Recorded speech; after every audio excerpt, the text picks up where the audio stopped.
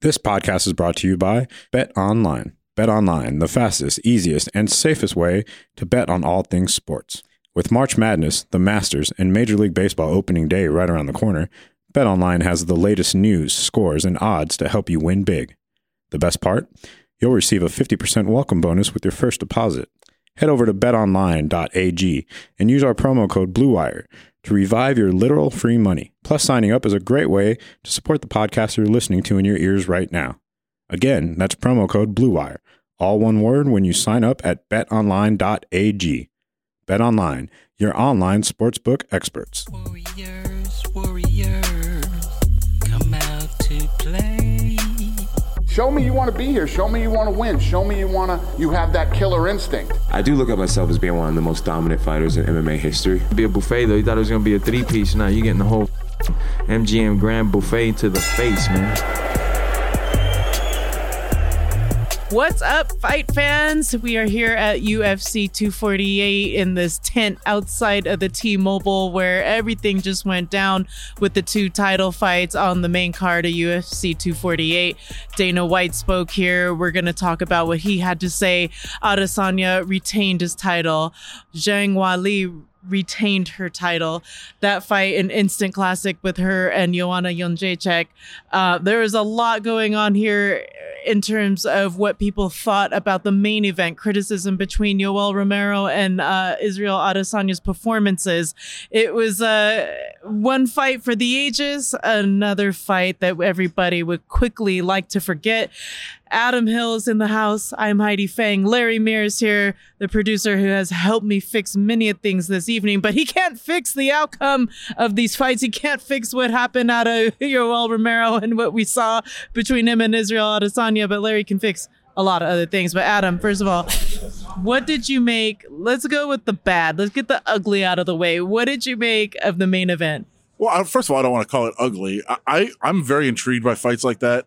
Maybe I'm just a glutton for punishment or, whatever. But we should first say, I mean, if anybody should feel good about that fight and feel vindicated, it's Larry Meir, right?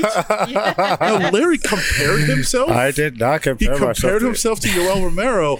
I think Larry could have done what Yoel Romero did tonight. Okay, I think he could have. Clarify the comparison. I said I'm 40 years old and I am Cuban, just like Yoel. Okay. That's it. That's a comparison. Okay, but it was in regards to cardio.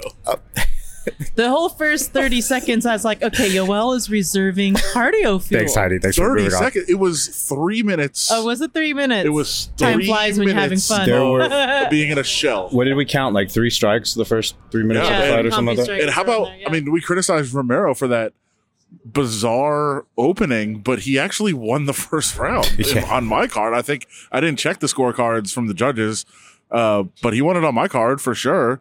With that one big shot that he was able to land. And that actually did change, I think, a lot about the rest of the fight. Israel Adesanya talked about that as well. I mean, let's get out there exactly what happened is that Yoel Romero came out. He was not going to move forward. And that was, listen, I've seen people talk about it, criticizing it, and they hated all these other things. That was an absolute strategy by Yoel Romero 100%. Against a guy who is an unbelievably precise counter striker to say, I'm not going to come forward because that's what you do best. Now, to me, what he should have done is come forward to wrestle, and he didn't really do that. He just wanted to get Adesanya out of his game to start coming forward where he could land a big shot, and he believed in his power enough that he was able to land 1 or 2 big shots. He could have ended the fight. And if you really think about it and look at it, the strategy kind of worked. I mean, he sat back, didn't do anything. Adesanya eventually got a little bit, out of sorts. He got frustrated. He came forward. Romero landed that big shot. To me, won that first round. And then it kind of changed Adesanya's mindset the rest of the way of, oh, I can't take him any more of those shots. That hurt. This guy does have some power. And so it did change how he fought. And what it did is it really got him to just focus on staying outside, not being aggressive, but landing leg shots, getting the leg kicks, wearing him down a little bit, trying to slow him down, take away some of those big bursts. And then I think he was able to kind of control the fight in that way. But like the fact that Romero came out and shelled up and just turtled there in the center of the cage, you can criticize it if you want. and I'm sure fans are not entertained by it, but it was an active strategy that he was using, and it kind of worked. Well, and you look at the strategies, okay, and we talk a lot about these, and there's two fights that come to mind for me when I look at this kind of strategy put out by either fighter in this case, because, okay, the first fight that it's been compared to tonight in the press conference with Dana White was the Damian Maia Anderson Silva fight that happened in Abu Dhabi. It was not what anyone expected, and it was rather one of those fights that everybody wanted to forget. It remains. It was more to me Lewis Ngannou. It was like the Lewis Ngannou fight, and it was Woodley Thompson. Tyron Woodley, Stephen Thompson. That's one that came to Those mind are the as well. two fights that I was thinking about watching this one. Okay. For sure. That was the other for me as well. I saw somebody hashtag that as hashtag Tyquil. This fight's looking like a Tyquil fight. Yeah. Whenever you hear that word, sometimes in MMA, it's not the word that you want to hear because it means that the opponents are actually thinking out, okay, this guy's a heavy counter striker and I need to be prepared for that. And the best way to do that for me is to keep him at range and use these leg kicks. It worked. Despite the salsa performance that we saw out of Romero tonight in the post-fight. Izzy's right. Tomorrow, Romero probably will not be able to walk on that leg. You know, it's probably going to be really sore. He had a lot of... Well, there's a good way to find out. We could kick you, being that you are the same as Romero. I can't take... you know what? I could take your guys' leg kicks, so I'll take it. Go ahead. Let's go. I don't think you want to mess with my leg kicks. My nickname was the Zohan, for kicking. Anyway.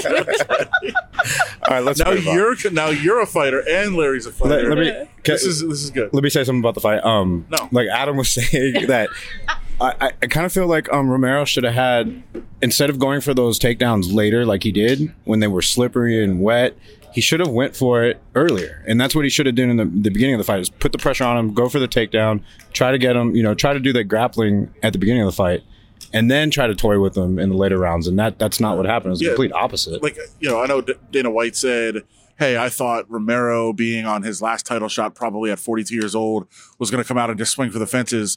I didn't think that. That would be very stupid of him to do. Right. But you're right. I didn't think he should do that. I thought he should be aggressive, come right out for the takedowns, go for the takedowns. For the same reason, this is probably your last title fight. Be aggressive with it. Go, but don't go recklessly and go get into Adesanya's comfort zone by attacking him, on the stand-up. Shoot for takedowns. Get him off balance. Wear him down that way. And, you mentioned later in the fight when he finally went for takedowns, Adesanya was slippery. It's tougher to get down. But also, Romero was more tired. Right. Like, try to do it when you're fresher, and you could try to get him there. I thought that was where the strategic errors were. But really, I thought there was a somewhat solid game plan on Romero's part. It just didn't hold up over the 5 rounds. So I also love that. I love that, those mind games and the strategizing. Like that is sport to me.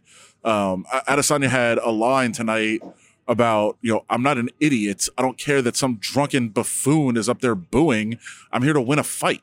And he won the fight. And you can say, well, this is for the fans. No, it's a sport. Right. You're supposed to try to win in sports.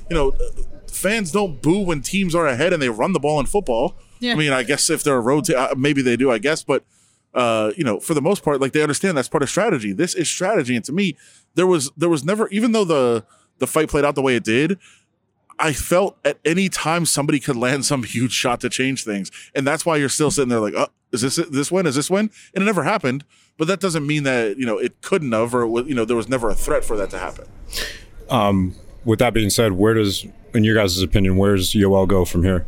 Is it over for him? Does he go up a weight class, retire? He said never say never. Never say never, yeah? That's what he said. I don't think right now he's in any position to come back and contend for a title anytime soon. I know that was asked tonight. I don't think that's anything feasible for his near future. It was technically his 4th shot, including interim shots, where he missed weight twice and wasn't able to compete. He won one of those fights, but he missed weight, so he wouldn't get the title.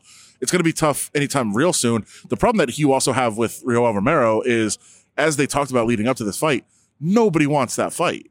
Like, and you watch it tonight and you say, well, he didn't really do anything. He's not that. He's a scary dude. Unbelievably athletic, strong, tough to hit. Like, and he can end your night at any point. He can set you back in your career. So, like, for all those reasons, like, he's a tough guy to match up. So nobody's going to be jumping up and calling him out. Does one of the top couple guys want to fight him? Probably not. So where does he go? I think it is very interesting in how they do the matchmaking with Yoel Romero going forward, but it would be, he's going to have to really make some statements in the division, knock out 3 guys in a row to where he would get in the title contention again, just because like it is 4 tries now and he's missed weight twice and they've put him in this fight and, Dana criticized him for it. So he's 42. He's 42 years old. Yeah. So, I mean, he's going to have to work quick, but I think if he wants to get another shot, he's going to have to eliminate any doubts and wipe out all contenders to get back into that shot. All right, well, let's move on to the ladies' bout, which I think was one of the best fights I have seen. Okay, I'll say it's short year right now, but this year it is probably one of the best fights I've seen. It reminded me a lot in many ways of Griffin Bonner, just the back and forth action. One of those fights that makes you start calling other people and say, are you watching this? I haven't had that feeling in a fight in a very long time. I think it's a fight that could have gone either way. I think the second round was likely the swing round, if you will. I think the first and third were definitely Joanna's rounds. I think the fourth and fifth were definitely Wiley's rounds. So when you look over the scorecards, it's obviously reflected in the split decision. But I think, the right decision was made in the end. And it was one where, honestly, you couldn't have called it a robbery if it had gone the other way. I don't think you can call it a robbery if you had Joanna on the scorecards as winning. So I had 4-1 Wiley. And when I tweeted out, I said, I've got 4-1. I really wouldn't even be mad if somebody had 4-1 Joanna, to be honest with you. Like, it's one of those things. Like, there was only a couple rounds that you said. I thought the third round, and I think the judges only agreed in full on one round. I think it was the third round for Joanna. All the other 4 rounds had a split opinion on them from the judges. So it easily could have gone 4-1 either way. The fact that it was a split decision, I think, made sense because it was so tough to decide who won each of the rounds. But man, just what an incredible fight! And you mentioned, it's one of those fights you call people. I'll say right now, like I almost had to turn off my phone because I'm trying to write. And it's like text. Oh, and I was bothering him too. It's like, Adam, look at this. Yeah. Larry got his big debut out Octagon side today and wanted to talk fights. So trying to work and out there.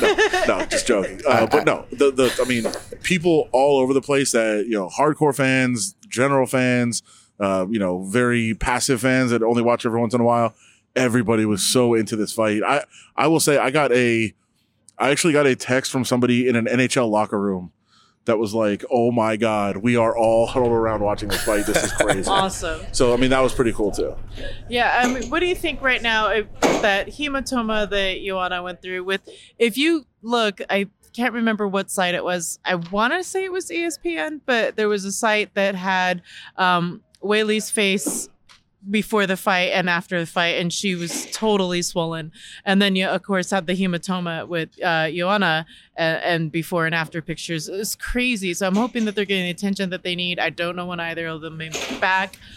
Larry, what did you make of the performance? I mean, because of what you said about Zhang's face, I thought Joanna won the first 3 rounds. Because I felt like she was winning the exchanges and doing more damage. I almost reached over, like Larry put that tweet up. That I saw his reaction. That's why I said it. Yeah. He goes, "I have Joanna up 3-0," and I was going to reach over. I saw Adam go. I was going to reach over and delete the tweet for him, but no, because I think I had Wiley 2-1 at that. I did. I had Wiley 2-1. I was going to reach over. He said next. His reaction. I was going to be like, "Dude, what are you doing?" That's how I knew. That's how I knew I was wrong because I saw his reaction. He went.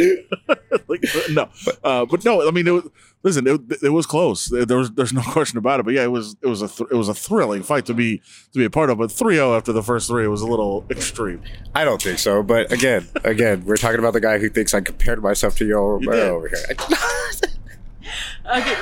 Fantastic fight though. I would love to see them do it again. Yeah. But I think Zhang is it for this division now. She's the new. She is the new woman of the division. We'll see, because you've got Rose and Andrade coming up, which is, I mean, both those are really good. And I know what Wiley did to Andrade. Andrade was fighting in China. She had a lot of obstacles in her way to try to make that fight. So I'd like to see that fight again. But I have said from the time we first saw her, Tatiana Suarez is the division. Like and I know Wiley has taken over. If Tatiana Suarez is healthy, and last fight she was not great, but I don't think she was healthy. When Tatiana Suarez is healthy, she is, to me, the toughest matchup for anybody in that division. And I would love, and it would not be as fun as this fight by any stretch. And if Tatiana wins, it'll probably be incredibly boring. That has risen so close to the top of my list of fights that we have to see. Weili Zhang and Tatiana Suarez would be unbelievable. Yeah. Well, Dana White did say in his post-fight press conference that he wants to put Weili Zhang out in Madison Square Garden next, get her seen by another market of fans, if you will. So we'll look forward to seeing her come back, and as well as Israel Adesanya, who may fight Paulo Costa next. We got the opportunity to speak with him. That was kind of was that Paulo Costa that was here today? That was, I didn't recognize in fact, Paulo Costa.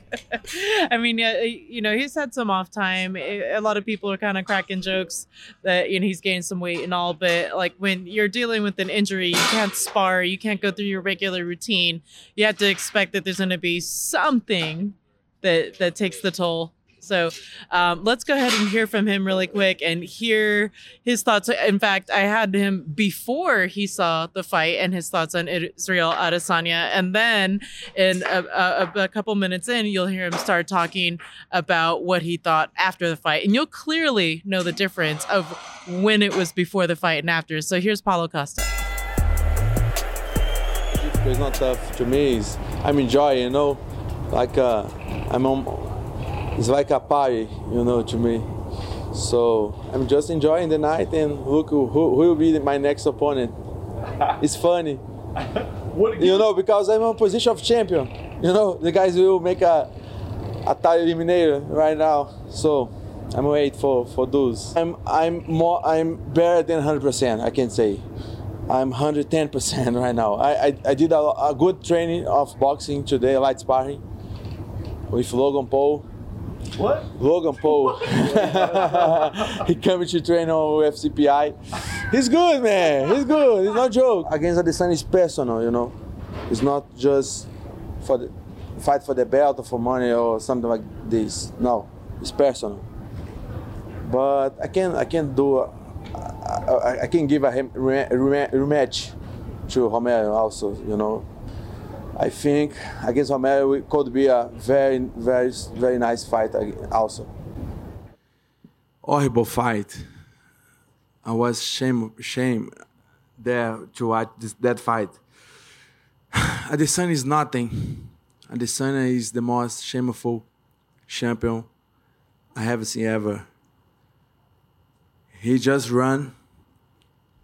He's nothing. He's scared,